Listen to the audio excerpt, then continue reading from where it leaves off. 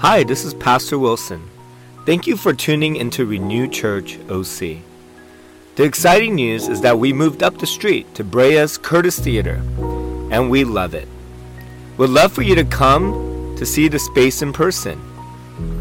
Our current series is Spiritual Resilience, where we walk through Ephesians chapter 6, learning how to put on the full armor of God in our daily lives. It's easy to forget that we're in a spiritual battle, but if we are blind to Satan's schemes, then we won't be able to fight back. I hope this series helps you see the battle and fight it with other believers. All right, everyone, if I could get your attention back up here, please. That's great. Hey, you guys seem really awake and excited. I'm so glad. Welcome. Yeah. Welcome to Renew Church. I think maybe it's also because you got an extra hour's sleep. Is that it? Yeah? You're even clapping for that, which makes it amazing, right? You guys are really excited. It makes my job a lot easier, right? If you guys are happy and excited and want to really get into this. All right, welcome to boot camp, everyone. I'm your drill sergeant, Dave Jung, and we are on our third Saturday, Sunday of Ephesians chapter 6 on spiritual warfare. And the reason why we're calling this a boot camp is we want to equip every one of you here at Renew Church, every one of you, for the spiritual battle that you face as soldiers in the army of Jesus Christ, right? That's what we've been talking about. That's what we've been trying to exhort and encourage you on. Every Christian who has named the name of Christ, who's born again, regenerate, a believer, is a soldier living, we said, in a war zone. Because that's what we are. This world is a war zone. And so last week, we studied that God has given us the greatest gift. Talk about a Christmas gift.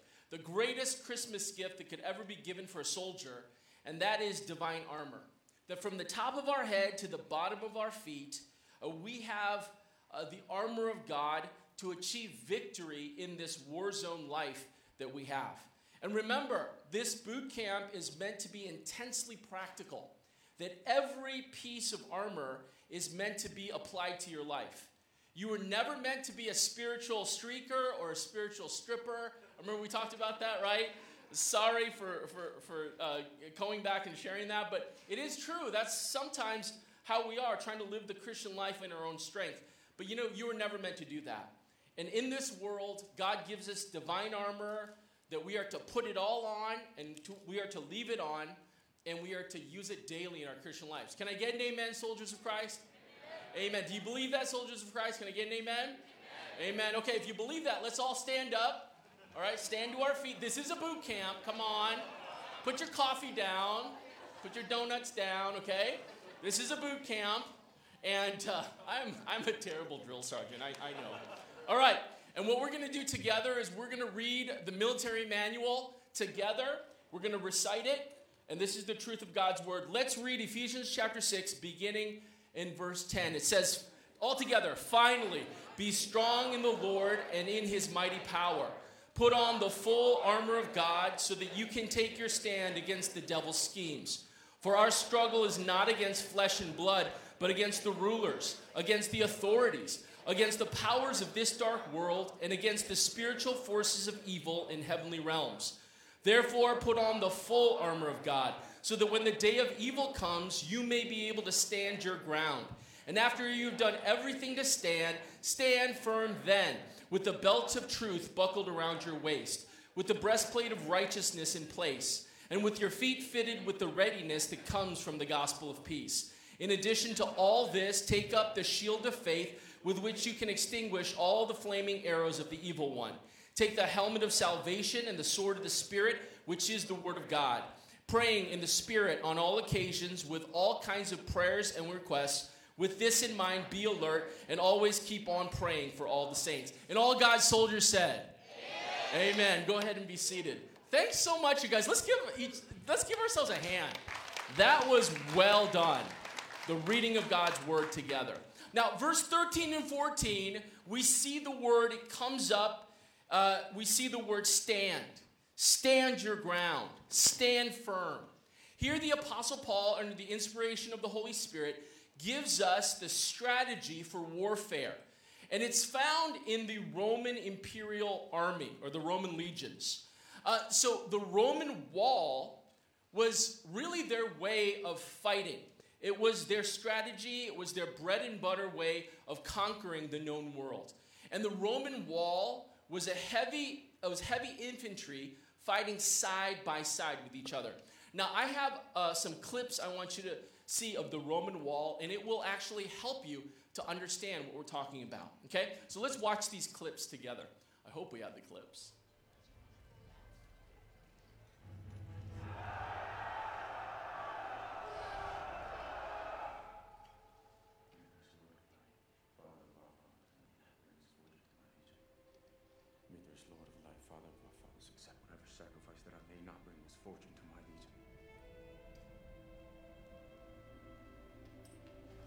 On my command, reform testudo.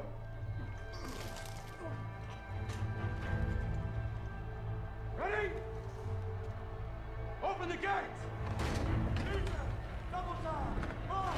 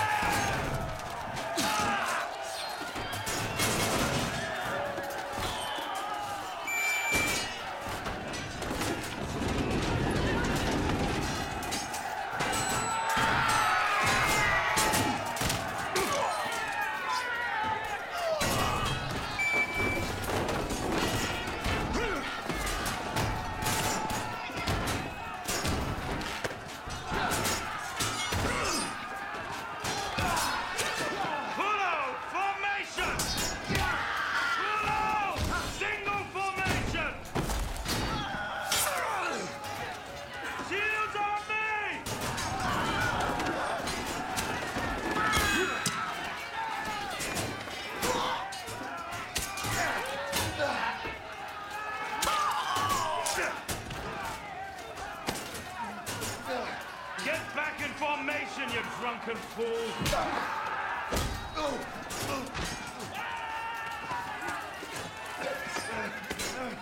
Reform! All right, interesting, right? I don't know if you've ever watched Roman movies before, like about the Roman legions, right? But it's so interesting. I want you to notice that this is how the Romans fought. Notice the posture, that Roman warfare was a disciplined warfare, that it was very measured, almost mathematical in the way that they would whistle and change the line. Notice their engagement was very thought through. And I want you to also notice the teamwork, that they had to work together. In that second clip, we saw Centurion Lucius Vorenus punish the soldier Titus Pullo because he wasn't working within that Roman wall. Why did he punish him? Because it jeopardized the team. And when you think about it, that's exactly what spiritual warfare looks like for us. Paul hit the nail on the head. As Christians, we are called to be disciplined in the way that we conduct our battles. It's not emotional or passionate explosion like you saw the barbarian Celts or the picks or the different groups fighting. No, it was very disciplined, almost routine in the way that, and also it involved teamwork. As Christians, we don't fight alone in our warfare. We have a Christian community that we work with together in order to advance, in order to be victorious. And when someone's alone, it can jeopardize the team, right? So a Roman legion or Roman legionnaires fought within this Roman wall system. And you needed two pieces of armor to stand firm in a Roman wall. And what were those two pieces? The shoes and the shield, right? Last week, we talked about the belt and the breastplate. This Sunday, we're going to talk about the shoes and the shield. If you're taking notes, let's look at the shoes of peace. The shoes of peace. Verse 15, it says, your feet fitted with the readiness that comes from the gospel of peace. When I was younger, in the 80s, I read a book by James Clavell called Shogun. Can we put it up, the clip? And it was a very popular book in the 80s. How many of you have read that? Maybe date yourself, so I know. Okay, none of you. Okay, it's all right. It's all right. Either you're young or you don't read, okay? That's okay. Either way, it's all right. All right. Oh, so, of course, Dr. Ken and I, we're so much alike. We think, anyway, I read the book by James Clavell called Shogun, and it's all about samurais. It's a very, very interesting book, right? Well, in one chapter, a powerful lord sends ninja into Osaka Castle in the middle of the night to kidnap the protagonist. And it was very important that the ninjas stealthily came in and they were able to kidnap this person. But the plot was discovered and the alarm began to sound. And so samurai who were sleeping got out of their beds in the middle of the night and took their swords and began rushing to attack the invaders. Now, as the ninja saw that their mission was not going to work, they began to escape. But as they escaped, they did something really interesting. They threw poison caltrops on the ground. Now, you might say, what is a caltrop? Well, it kind of looks like this. Caltrops are a lot smaller. This is a scaled-up version. This was actually a home goods thing. My wife buys a lot of these knickknacks, and she puts it all over the house, and I don't understand it, but this one actually works for me. I understood this one. I'm like, hey, this looks like a caltrop, okay? But if you can imagine, okay, instead of these dull points, that they'd be sharpened points. And they would take these little caltrops, almost the size of jacks, if you guys know what those are, and they would put them in poison, right, a lethal poison, and then they would put it in their ninja bags, right? And as they escaped, what they would do is they would throw hundreds, maybe thousands, on the ground as they ran for their escape. Now, the samurai had just gotten up in the middle of the night. The alarm sounded, and so they were running to fight these invaders. And basically, caltrops, when you throw them on the ground, there's always 3 or 4 points sticking up. And so what the samurai would do is they'd start stepping on these caltrops in their bare feet. And I remember the chapter where James Clavell writes this. These samurai, they dreamed of victory on a battlefield, but they died a worthless death on a cold Osaka floor, all because they forgot to put on their shoes.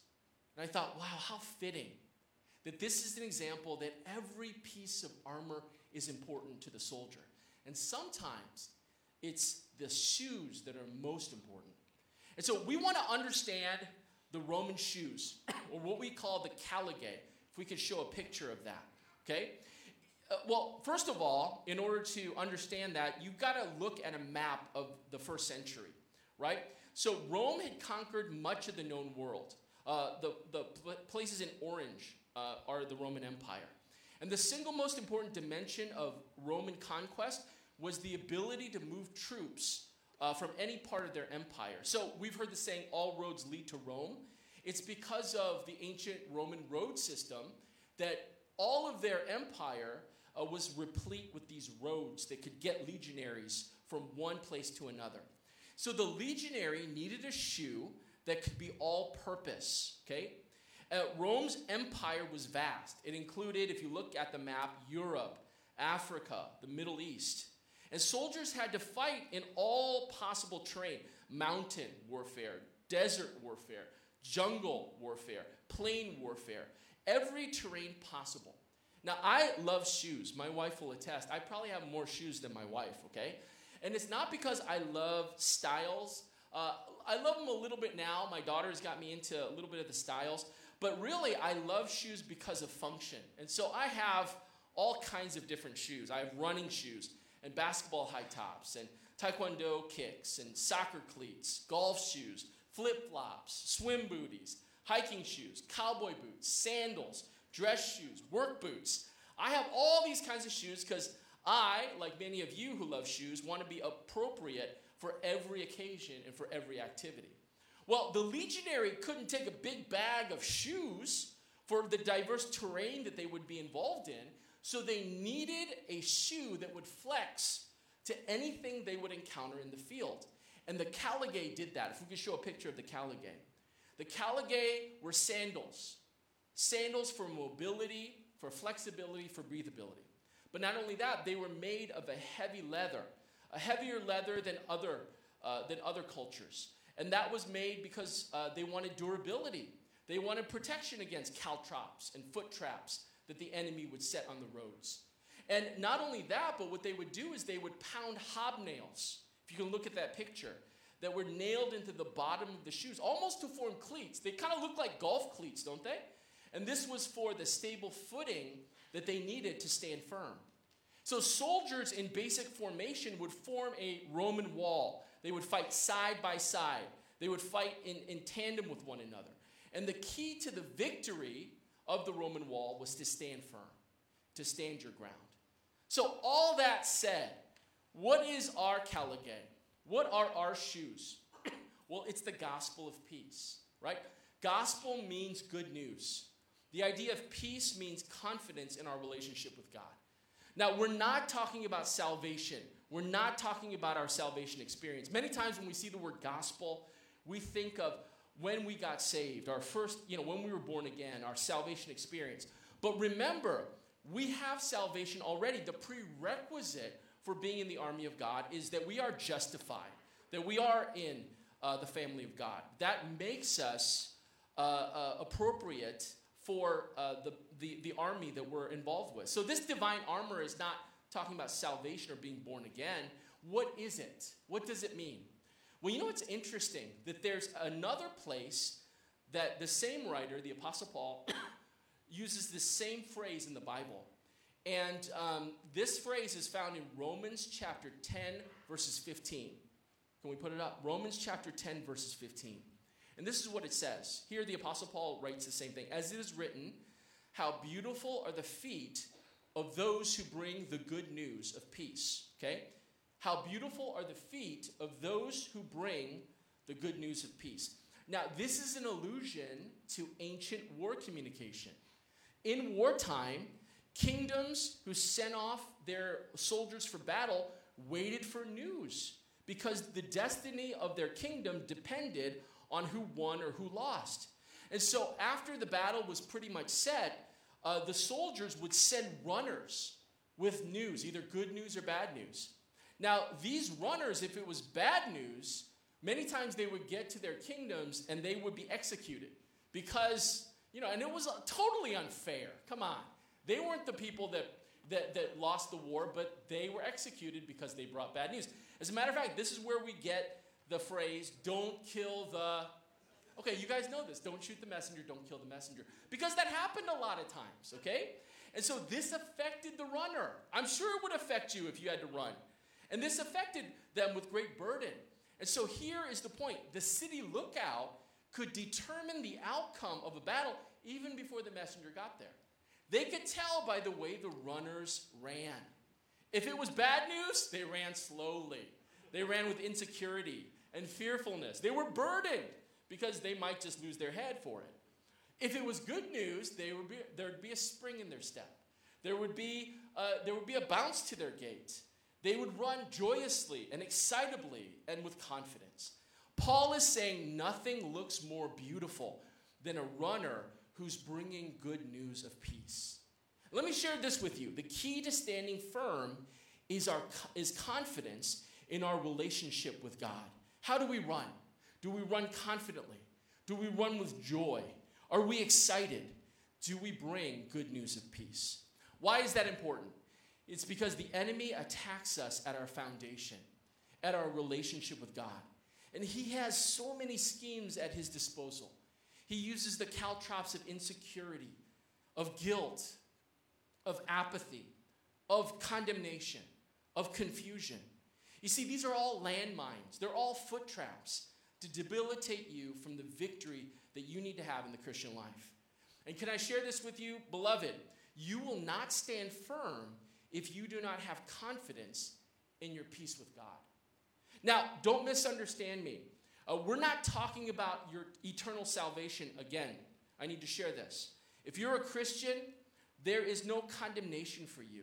As a matter of fact, in Ephesians 1 through 5, here Paul takes great pains to share that you've been blessed with every spiritual blessing in heavenly places, that you're born into God's family, that you are a royal child of the King, that your eternity is secure. So your justification is never in jeopardy, child of God. But let me share this. Your sanctification can be affected by sin, right? As a child of God, your justification is never in jeopardy. But as a soldier of Jesus Christ, your sanctification can be affected by sin. Let me share a story with you. My fondest memory of childhood is actually of my father. And a specific thing with my father, and that is his payday, okay? Dad's payday was something that we always look forward to.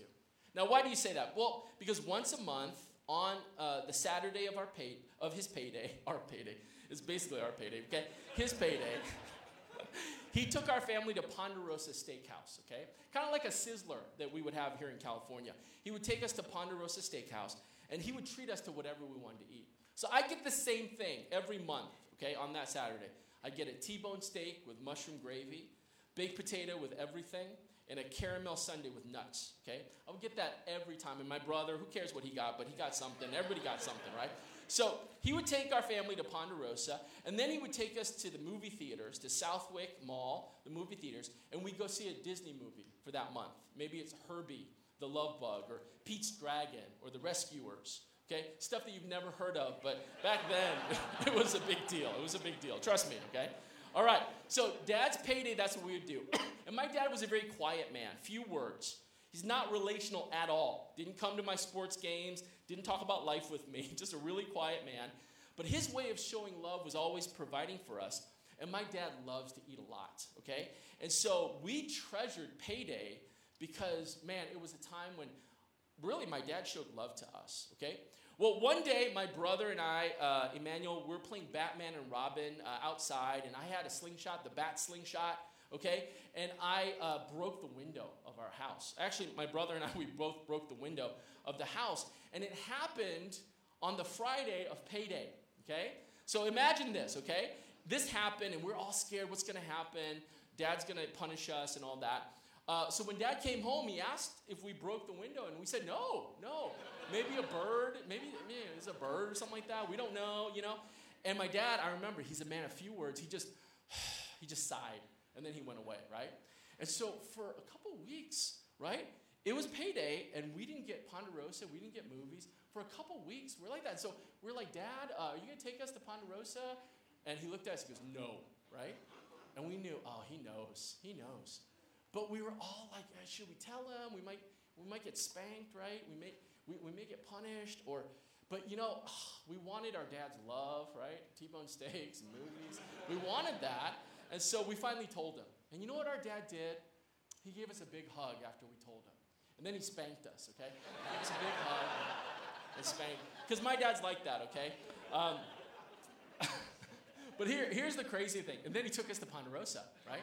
It was amazing. We cried and we laughed. It was all just a huge deal. Okay, but we finally confessed it, and he was able to sigh relief and take us and bless us. But I'll never forget what he said to me. And he says this. He said a lot, like in my years. He said, David, he goes, get your mind right. You know, the Korean word is 정신차려, right? The phrase. Oh, some of you know, okay? Get your mind right. And then he said this to me. He said, you're my firstborn. if you hide or cover up things, you won't be happy and I won't be happy. And I never forgot that, right? If I try to cover up or I try to hide, two things are going to happen, right? I'm not going to be happy and you're not going to be happy. And that's so true. There's no peace until a relationship is restored. How do I put on the shoes of peace? It's daily confession and repentance of sin. The word readiness means to be alert. Be alert to confess and to repent of sins in your life. Confession is keeping short accounts with God. It's telling God when you failed. It's allowing the Lord, it's allowing to agree with the Lord on whatever sins that have plagued you and that you've fallen in your life. And also repentance, willfully turning from that sin. You know, Pastor Wilson did such a great job with Psalm 51 and the life of King David. But let me just kind of share this with you. King David, when he sinned with Bathsheba, he tried to hide it, didn't he? He tried to cover it up. And his relationship with God suffered. And Pastor Wilson did a great job highlighting that. He found no peace until he confessed and he repented. And Psalm 51 was his confession. Create in me a clean heart, O God. Renew a right spirit within me. Restore to me the joy of your salvation. Here David wanted to confess and repent because there was no joy without getting it all out there. Ephesians 6, 2 and 3. When I hid my sin from the Lord, my bones were in agony. My soul was in deep anguish. You see, it's not until we confess and repent that we find a confidence to stand firm in our Christian lives. 1 John 1:9 puts it this way. If we confess our sins, he is faithful and he's just to forgive us of our sins and to purify us from all unrighteousness. Can I get an amen? Amen. Okay, the next one, the shield of faith. Shield of faith. In verse 16, it says, in addition to all this, take up the shield of faith with which you can extinguish all the flaming arrows of the evil one. The Roman shield, called the scutum, if we could show a picture of that, was one of the most identifiable items of a Roman legionary. The scutum literally means to cover and to protect. The shield was massive. It was a 4-foot by 2-foot small door that the Roman soldier would carry that would cover and protect the entire person. And remember, the Roman strategy, the first clip showed us, was the Roman wall. That soldiers would position their shields side by side and use their shields to form an enclosure. Sometimes they would use a specific enclosure called the testudo. Remember that first clip? The tortoise formation that would protect them from the enemy arrows and the onslaught that would come. The legionary would lift up and hide behind their scutum. Now, what is our scutum? Our scutum is faith. It's faith. And the faith is only as good as its object. So, who is the object of our faith? Well, it's God. If I can just share a couple Psalms. Psalm 3 and verse 3 says, but you are a shield around me, O Lord. Psalm 28 and verse 7 says, the Lord is my shield. My heart trusts in him. Psalm 33 and verse 20, we wait in hope for the Lord. He is our shield. Psalm 84:11, for the Lord God is a shield. You see, God is who we hide behind and who we're covered by in order to be protected. Now, what is the scutum of faith? Well, it's faith in God. That's what our shield is. It's personal trust in God and in his character. And you know, the enemy so attacks our faith. 1 Peter chapter 5, 8 and 9 says this, your enemy, the devil, prowls around like a roaring lion, looking for someone to devour. Verse 9 says, resist him. Well, how do we resist him? By standing firm in your faith. The enemy's strategy is to shoot fiery arrows of doubt. Now, some of these enemies, what they would do is they would take their arrows and they would dip them in pitch and they would light them on fire, and it almost kind of created these missiles they were able to launch, and anything it hit, whether it's clothing or wood or any dry grass, it would just inflame. And so the purpose of a fiery arrow was to inflame and then to spread that flame until finally it consumed the soldier. It didn't have to hit them. All it had to do was come close to them. and kind of inflame that area. So the soldier had to use that shield to extinguish that flame. Now, how does that work spiritually? Well, in Genesis chapter 3, you can turn there if you want to, you don't have to. Here we see that Satan attacks Adam and Eve's faith. So that even from the beginning, Satan used this strategy of flaming arrows. And he tempts them to doubt God. And so in Genesis chapter 3, I just want to read a few verses so that you understand these fiery arrows. The first fiery arrow is found in verse 1. Did God really say that you must not eat? What was Satan doing? The first fiery arrow was doubting God's word. Did God really mean that? Can you really trust the word of God? Does it really make sense in the situation that you're finding yourself in? Right? Doubt God's word. Let's look in verse 4. You will not certainly die, for God knows your eyes will be open. Number 2, doubt God's love. God is withholding something from you. Is he really doing this for you, or is it all about him? If he really cares for you, he'd give you what you desire, wouldn't he? Right? And so we see that. God is withholding something from you. Doubt God's love. Now let's look in verse 5. It says, for God knows that when you eat from it, your eyes will be opened and you will be like God, knowing good and evil. The third fiery arrow, doubt God's plan. You know, God's plan sounds a little excessive and even oppressive. Is this really the best plan that he has for you? Are you fulfilled not eating the fruit of the tree? Don't you feel like you're missing out? God doesn't want you to be like him, and so he's jealous and envious. He doesn't want you to be like him at all, and so that's why he's doing what he's doing. That's how the enemy attacks us. Doubt God's word, doubt God's love, doubt God's plan. And that's how the enemy attacks us even today. And we see that just like the fiery arrows that the enemies would shoot at the Roman legions, first it inflamed Eve, and then it spread to Adam, this fire, until it consumed both of them, and they fell into sin, and really all of humanity as a result. The fiery arrows of the enemy can really destroy us. So how do I put on the shield of faith? How do I put it on? You must constantly and consistently trust God instead of doubting him. If you're taking notes, write that down.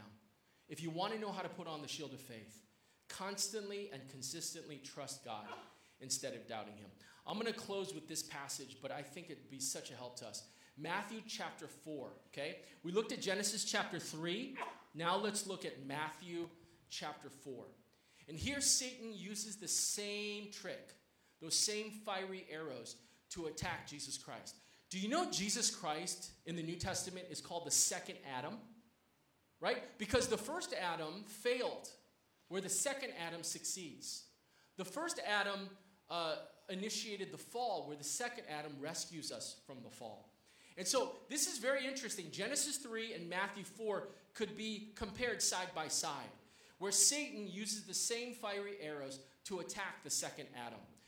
Verse 2, after 40 days and 40 nights of fasting, he was tempted by the devil. So just as the devil tempted Adam and Eve, here he tempts the Lord Jesus Christ. Verse 3, he was hungry. So the tempter came to him and said, if you are the Son of God, make these stones bread.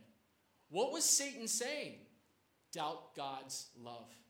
You are the Messiah, and God has left you hungry? You are the perfect and beloved Son of God. You came to this earth for them, and yet God won't lift a finger to help you in your time of need? You shouldn't go hungry. You shouldn't want for anything at all. If he really cared, he wouldn't hold anything from you. You should have what you deserve. Go make some bread, right? That is the doubt of God's love. What was Jesus' response? His response was trust God's love. He puts up the shield of faith. In verse 4, Jesus answered, man shall not live by bread alone, but by every word that comes from God's mouth. Jesus says, I desire God's words of love above my own food, right?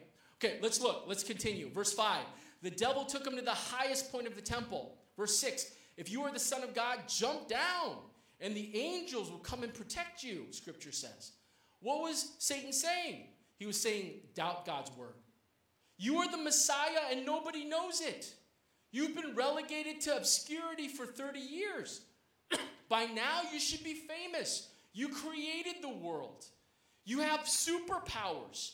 You should be known and adored by millions of people. I have an idea. Let's do a TikTok event. Jump off the most recognizable, most precious building in all of the Jewish people. Jump off the temple. And you know what? When they find that you don't get hurt, that you don't die, and maybe the angels come and rescue you, it'll go so viral that fame will immediately flood into your life, and you will be known. God promised that at your name every knee will bow. He's been promising this forever. Why can't he keep his word to you? And what was Jesus' response? Trust God's word. Here he puts up the shield of faith. Verse 7, don't put God to a foolish test. What was Jesus saying? God's word is what I'll trust in, not some publicity stunt, right? Okay, let's look. Verse 8, it continues. The devil showed him all the kingdoms of the world. And he says, I'll give it to you if you worship me. What is the devil saying? Doubt God's plan. If you are Messiah, you're the rightful king of this world. Why hasn't God given it to you yet? What is his plan? To die on a cross? How shameful. How painful. There's a flaw in his plan. God is so oppressive to make you have to go through this. My plan is better. It involves no cross for you, Jesus. Just show me some respect. Worship me as the God of this world, and I'll give you the world without a fight, right? There's a peaceful transition of power that can happen if you just bow and worship me. What was Jesus' response? Trust God's plan. Here he puts up the shield of faith. Verse 10, away from me, Satan. Worship the Lord your God and serve him only. What was he saying? I will worship the Lord and his sovereign plans over my life. Do you see how he uses the shield of faith? And every time Satan shoots his fiery arrows, Jesus holds up the shield of faith, and he's able to extinguish all those flaming arrows that the evil one sends. You must constantly and consistently trust God instead of doubting him. Can I get an amen? All right, soldiers of God, take that with you. Use it in your life, and then next week I'll give you 2 more, okay? Let's pray. Father, we thank you for your word, and we thank you, Lord, that it's intensely practical for us. You didn't give us a manual so that we just read about it in our ivory towers and pontificate about it, Lord, and just kind of talk about it as an intellectual exercise. But you gave it to us so we could use it right now in the battle that we face. We thank you, and we praise you, and we ask you to allow us to feed on it. We pray this in Jesus' name, and all God's people said, amen, amen. Thanks for listening. Since I have you here, I wanted to give you a few more resources and talk about how you can invest in our ministry. If you look at the description section of this podcast, we have a website for the church and would love to have you come visit us when you're in town. We're in Brea, California. We also have tax-deductible giving at Renew, and we would love for you to invest in our church and our seminarians, as we have people coming in to become future missionaries and pastors at Renew. We want to train up the next generation of pastors to reach their generation for the Lord. There's also a few more resources. At the very bottom, I do a podcast with Roy Kim, who's an MFT. It's called The Same Boat, where we talk about issues from English ministries at immigrant Chinese churches to relationships and being single. I hope that you would enjoy this podcast with us as a way to talk off the pulpit and into our daily lives. And lastly, Nina and I wrote a children's book series called To Be, helping kids integrate their faith with their occupation. And on that website, there's also the Adulting Journal. If you're in your 20s or 30s and you're going through transition in career, relationship, or just rethinking your spirituality, this is a great space for you to examine inward and find what God has written on your hearts and in your values. I hope that those resources would connect with your heart and that you would connect with us. God bless.